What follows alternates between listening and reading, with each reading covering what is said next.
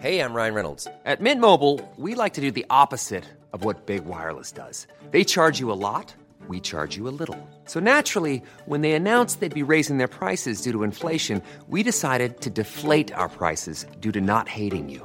That's right. We're cutting the price of Mint Unlimited from $30 a month to just $15 a month. Give it a try at mintmobile.com/switch. $45 up front for 3 months plus taxes and fees. Promo rate for new customers for limited time. Unlimited more than 40 gigabytes per month. Slows full terms at mintmobile.com.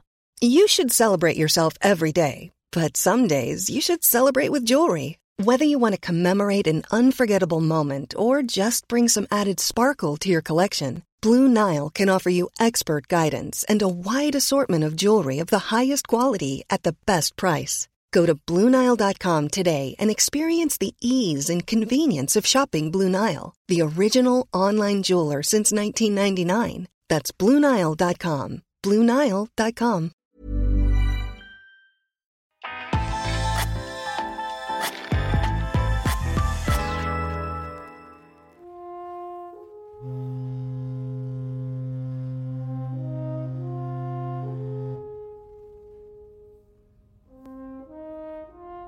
You don't understand. I could have had class. I could have been a contender. I could have been somebody instead of a bum, which is what I am, let's face it. It was you, Charlie. Ahoy there, mateys, and welcome to Patented. It's a podcast all about the history of inventions. From History Hit, I'm Dallas Campbell. It's 1950-something. You've taken a stroll down to the docks in New York. Keep it clean. I'm talking kind of on the waterfront territory. Marlon Brando and thousands of other moody dockers are hard at work loading and unloading ships. It is skillful, it's labour-intensive, it's incredibly slow work. For example, a typical cargo ship could contain tens of thousands of individual cases, cartons, bags, boxes, bundles, packages, drums, cans, barrels, crates, and the rest of it, all moved individually on and off ships. It would take days, sometimes weeks, for a ship to be loaded. However, skip forward to today, and the amount of goods being shipped around the world has grown 40 times over. 90% of everything that you have around you now, sitting in your room, if you're sitting in a room, arrives to you by sea. Shipping really is the beating heart of the global economy, and yet it's pretty much invisible. We don't even think about it. We don't really think about where our stuff comes from. And if you go down to the docks today, you will barely see a soul. Ships are loaded with vast quantities of cargo in the time it would have taken Marlon Brando to turn up his collar and sigh. And there's one invention to thank above all else for this transformation, and it's a really humble thing. It is the shipping container, the metal oblong box that we see everywhere. Today is the story of this humble invention, the metal box, and how it transformed our world and the lives of all those tied to the sea. My guest to tell this story is the very wonderful Rose George. She's a fantastic journalist, a brilliant author, who actually spent 5 weeks on board a container ship and wrote her book Deep Sea and Foreign Going about her experience. And I like to think she went on that trip in order to prepare for this podcast.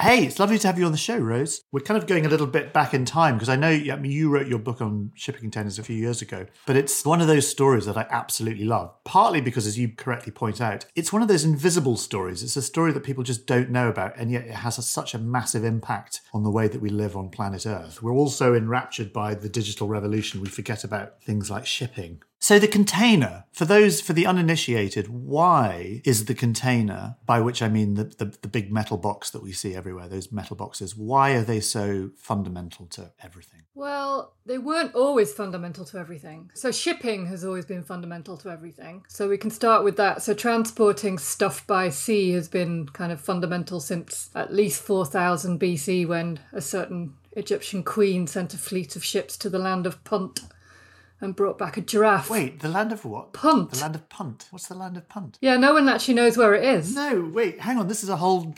Wait. The land of Punt is... So Cleopatra, are we talking No, about? Hatshepsut. Oh, Hatshepsut, of course. Sorry, yes. So Hatshepsut sent a fleet down somewhere I mean, there is a place called Puntland Okay. in Somalia, but Puntland is not thought to be the land of Punt. Ah, they didn't have shipping containers though, I'm guessing. Well, they didn't, but if you go back and look at Romans and stuff, I mean, they technically shipped stuff in containers, didn't they? They had amphora. How do you say that? Amphorae? I don't know.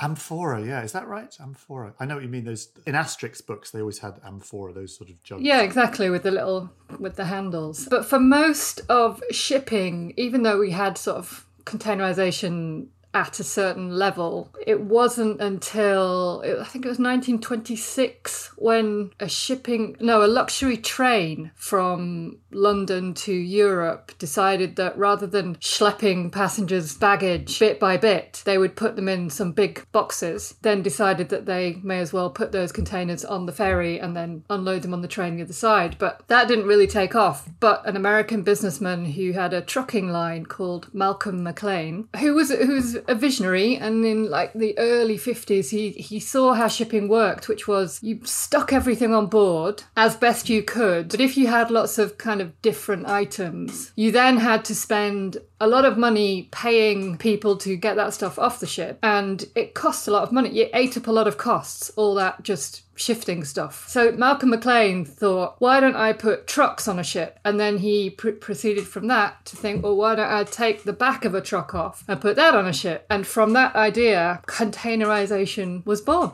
It's the shape of things that's important here. The fact that all shipping containers are the same size means A, they stack very nicely on ships so you can get more on them. And also these big things can be picked up by cranes. So yeah, so when you were just talking there, I was imagining Marlon Brando on the waterfront, you know, and all the dock workers in the harbours of New York, and that was their job, to get things off ships. But suddenly if you've got a container, you can just pick it up with a crane and stick it on the back of the lorry, and then the lorry is the container. As you can imagine, this did not go down well with all the longshoremen and dock workers and Marlon Brandos. I could have been a contender. I could have been a container. You get the prize. Yeah.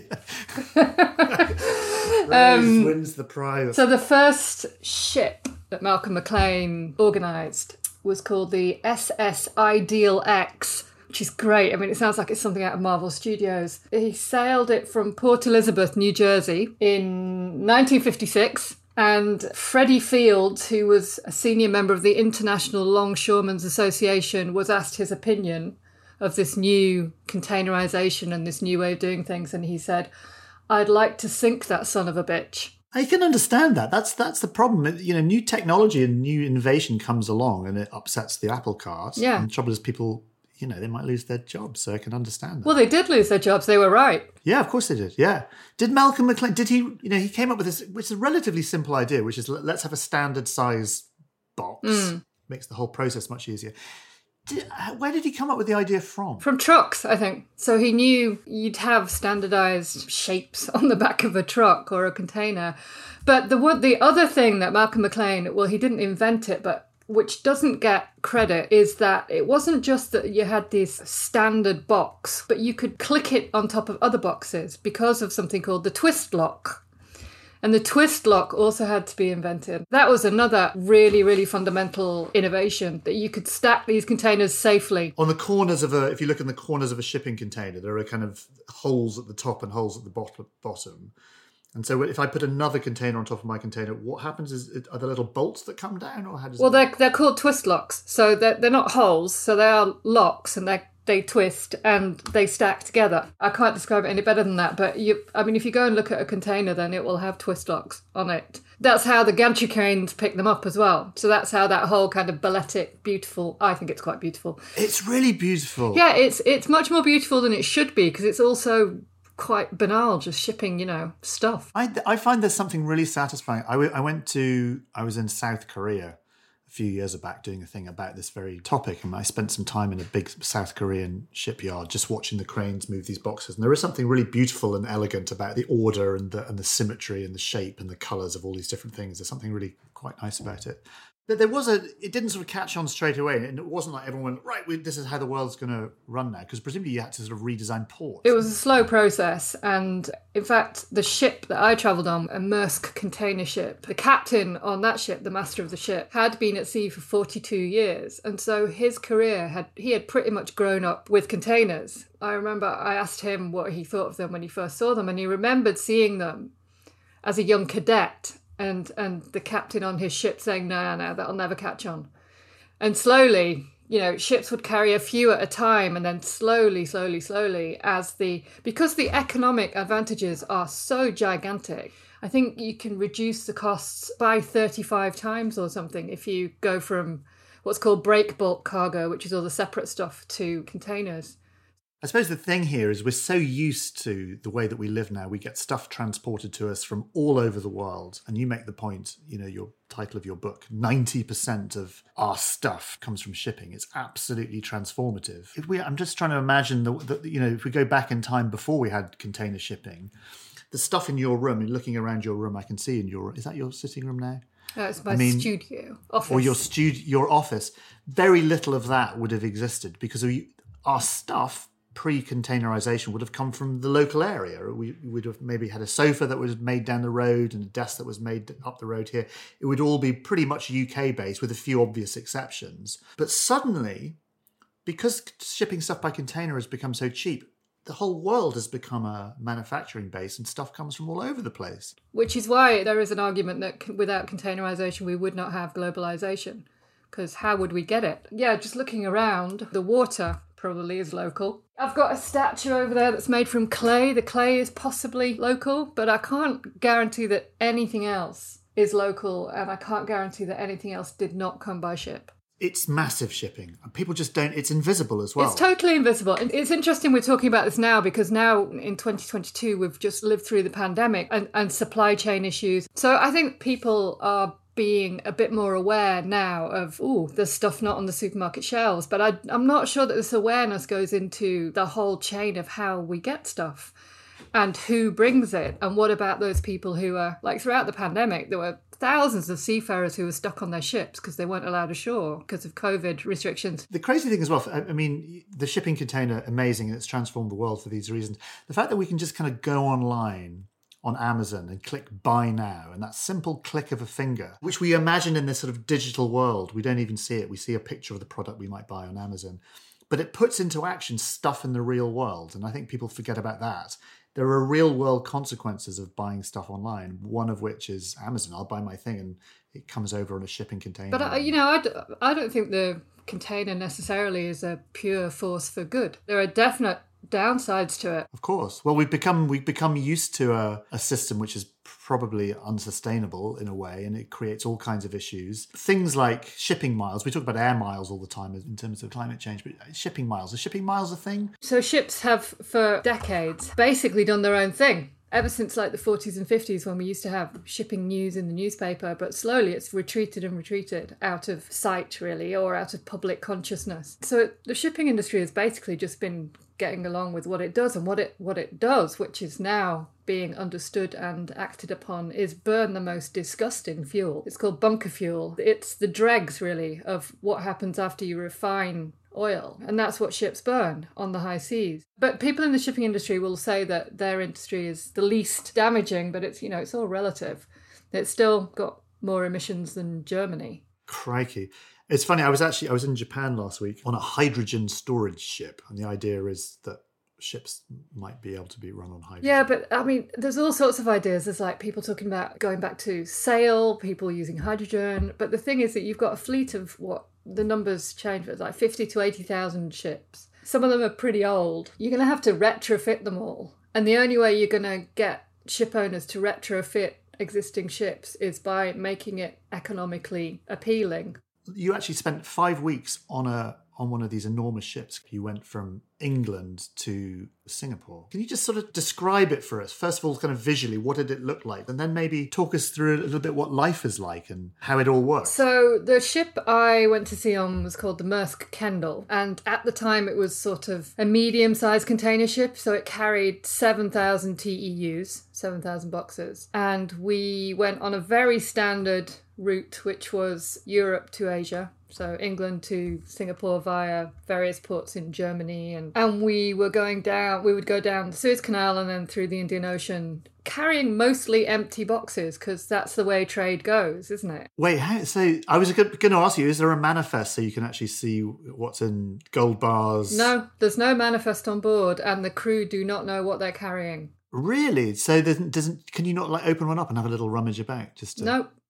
Why would they carry empty boxes back to Singapore? Everyone needs boxes. Well, why didn't you fill them up? Do we not have trade with Singapore? We don't export to Asia very much. Uh-huh. So there were some boxes that were filled, but again, we didn't know. And the only way we could guess what was in them was to look at the hazardous materials manifest, which is carried on board. What was the most hazardous material? There was some acid in batteries. There was stuff that would catch fire if it encountered water, which I thought was quite interesting. So you're on this boat. So there's 7,000... Ship, Dallas, ship. Sorry. I've got to call it... Yeah, you mustn't call it a boat. You must call it a ship. You're on this giant... I mean, yours was a sort of middleweight one. They're absolutely enormous now. I thought it was giant. So the deck is flat, where it goes down a bit. There's a sort of hollowed out, and then there's just stacked, all these gazillion boxes. And what's the sort of crew like? So I got to Felixstowe, and I was standing there on the gangway, and they're called ABs, so that's the crew, which is able-bodied seamen. Two of them came down to transport me up the gangway. Did you buy a ticket, or did you just ask to... Maersk let me go for free, actually, which is very nice of them. I was the last passenger they allowed through because it was the height of Somali piracy. Oh, I'll come on to that. I should just point out Maersk, by the way, if you're not familiar with the name Maersk. They are, I think, the biggest shipping... Second biggest currently. Second biggest, is that right? Okay, but you see the name Maersk, M-A-E... M-A-E-R-S-K. Thank you. But they're like one of the biggest companies in the world, and yet, again, a bit invisible. No one's really heard of Maersk. Yeah, they've got the same income as Microsoft. Anyway, so Maersk, they're giving you this free ticket because you're a journalist. So yeah, I approached them because at the time they were the biggest shipping company in the world, and I said, please, can I go aboard? And they said no. So then I kept asking, and eventually they said yes.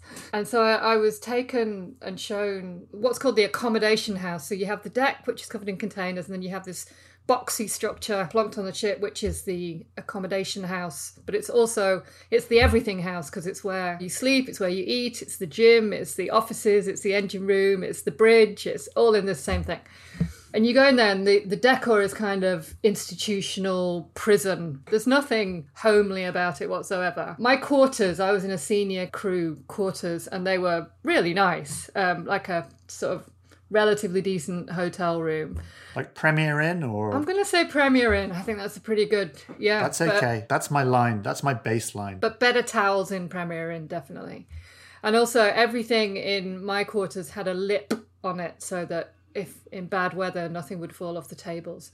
And also I discovered the first night, so when I first got in there, I did a little look around and I found all these bits of paper stuffed behind everything. And I thought, this is really funny. What's this about? And then the first night I realised I got up because everything was vibrating so badly. Because the engines are so huge. So when you say everything's just kind of shaking? Everything's shaking, yeah. I quite like that for sleeping. It's a bit like when you go on the sleeper train up to Scotland and everything's kind of, it sends me to sleep. It's not that kind of nice soporific train thing. It's just, it gets into your skull. Gives you really, really vivid dreams. And I like routinely dreamt of murdering people. It was quite strange. Plus the smell of bunker fuel. So to go back to your question, it was actually a really big crew because they had two more than usual. So for this massive ship the size of 4 football fields, 7,000 boxes, we had 21 crew.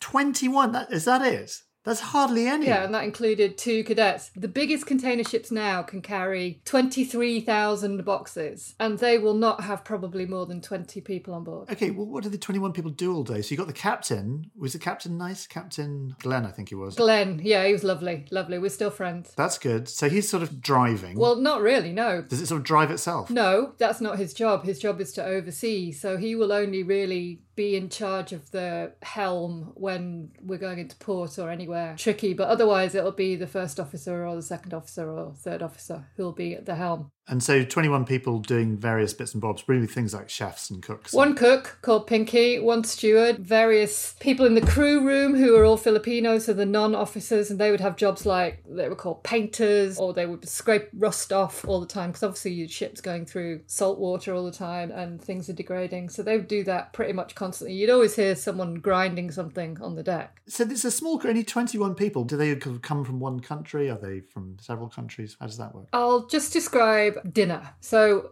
I'm sitting down at dinner and I'm in the officer's mess waiting for whatever Pinky the cook is going to inflict on us today. So I'm sitting next to a Burmese engineer. Opposite me is a Romanian guy. Next to him is a Moldovan. Next to him is an Indian. Next to him is a Brit. Behind me, there is a Chinese guy and 2 British cadets, which is unusual. And then we're going to go out of the officer's mess and we're going to go across the corridor and we're going to go into the crew room, which is where the non-officers eat. And you'll have some clue as to who the crew are because they've got a rice pot. They've got lots of instant noodles, which is why it's always good to go and hang out in the crew room. And they've got a microwave, which has 2 buttons, which is ramen for 1 and ramen for 2.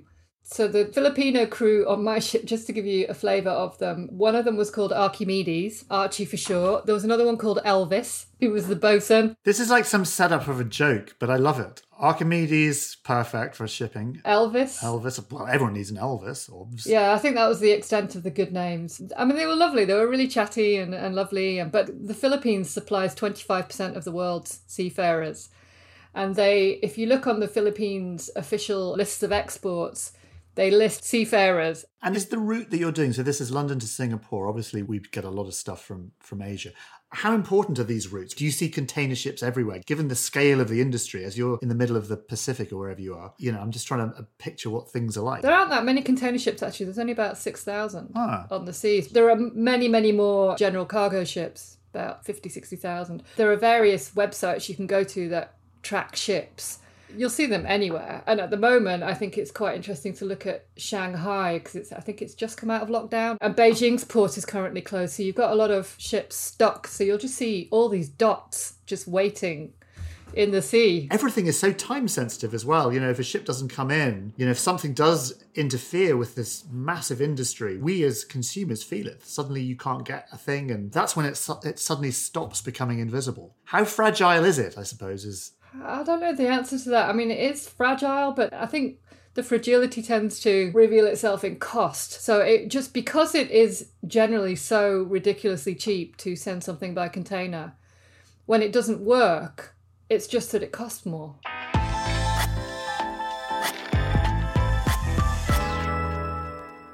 Hi there, I'm Kate Lister, sex historian and author. And I am the host of Betwixt the Sheets, the history of sex, scandal and society, a new podcast from History Hit. Join me as I root around the topics which have been skipped over in your school history lessons.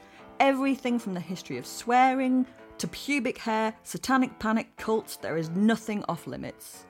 We'll be bed hopping around different time periods, from ancient civilizations to the Middle Ages to Renaissance and early modern, right up to now. Listen and subscribe wherever you get your podcasts. Ryan Reynolds here from Mint Mobile. With the price of just about everything going up during inflation, we thought we'd bring our prices down. So to help us, we brought in a reverse auctioneer, which is apparently a thing. Mint Mobile Unlimited Premium Wireless. How to get 30, 30, bit to get 30, bit to get 20, 20, 20, bit to get 20, 20, bit to get 15, 15, 15, 15, just $15 a month? Sold! Give it a try at mintmobile.com/switch. $45 up front for 3 months plus taxes and fees. Promo rate for new customers for limited time. Unlimited more than 40 gigabytes per month. Slows full terms at mintmobile.com.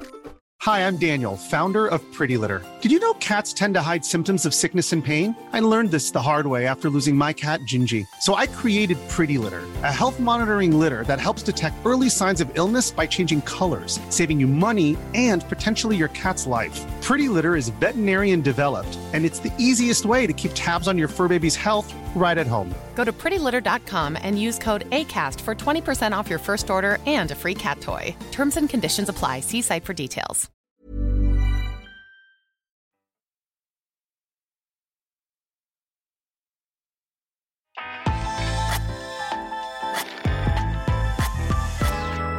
You mentioned pirates. Talk to us about the pirates. Did they have parrots? Did they have wooden legs? Did they have eye patches? What's the deal? They had AK-47s. Mm-hmm. They would capture seafarers and sometimes torture them. Mm-hmm. They would hog-tie them and put them on 35-degree hot decks. When I went to sea, there were 542 seafarers being held hostage. So this is Somalia, isn't it? What do they come out in ribs and get to the boat and then just nick the stuff? Is that the idea? No, they don't want the stuff. They want the ship and they want the people. They had no means means of discharging cargo. They didn't have any ports. So is it they do it for hostage to get ransoms? Yeah, so they do it for ransoms. Some ships were held for years on end. There was one called the MV Iceberg that was held for 2 or 3 years.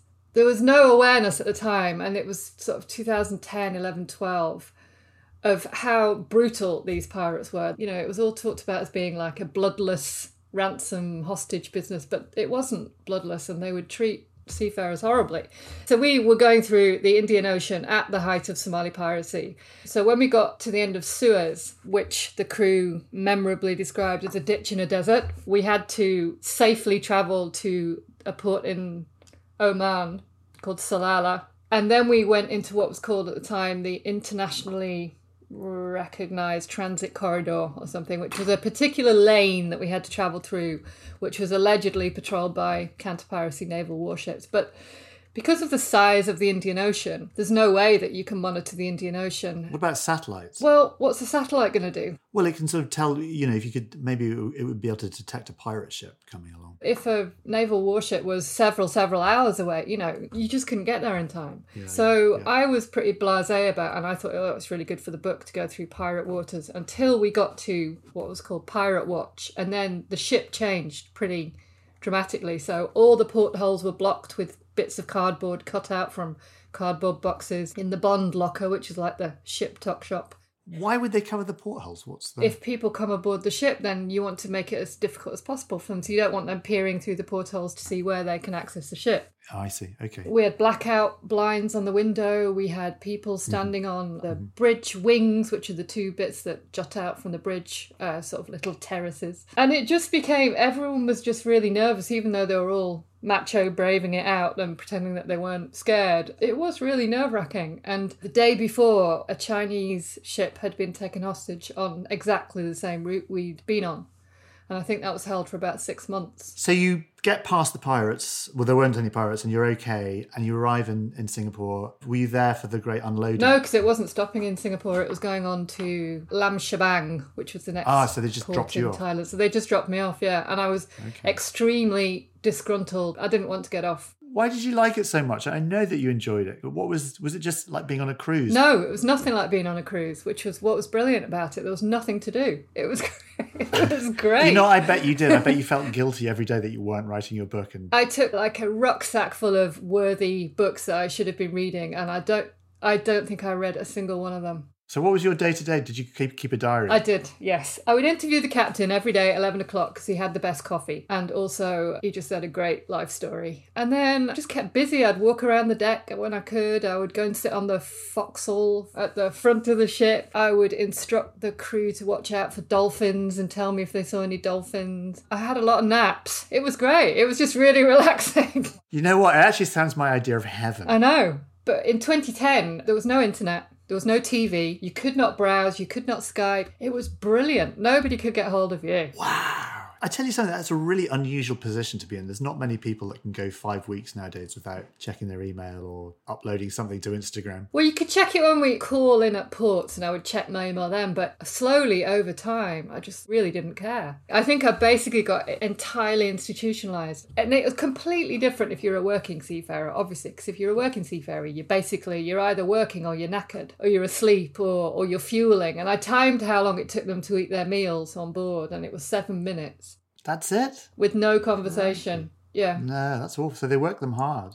I'm fascinated by your journey. It sounds amazing. But I want to sort of finish off. I want to just go back to the container and just how transformative it's been, and what do you think the future is? And do you think containerization has been a good thing? And can we even ask the question of whether it's been a good thing? Because it is a technology, a bit like the digital revolution, I suppose, that changed everything, changed the way that we manufacture, changed the way we do trade, changed the way we buy things and move things. I find it hard to say whether I think it's overall a positive thing, but I don't think the system's going to change anytime soon, and I don't think we're going to go back to sailing ships and break bulk cargo, and I think the box is going to stay for the foreseeable future. But it'd be interesting to see whether the last couple of years whether there is a greater awareness of how we get our stuff and the price that is paid, not necessarily by us, to get everything so cheaply and so accessible. As we finish off, Rose, give us one nugget that you sort of left with that sort of made you think about globalization and containers generally and how we get our stuff. What's the thing that sticks out for you the most?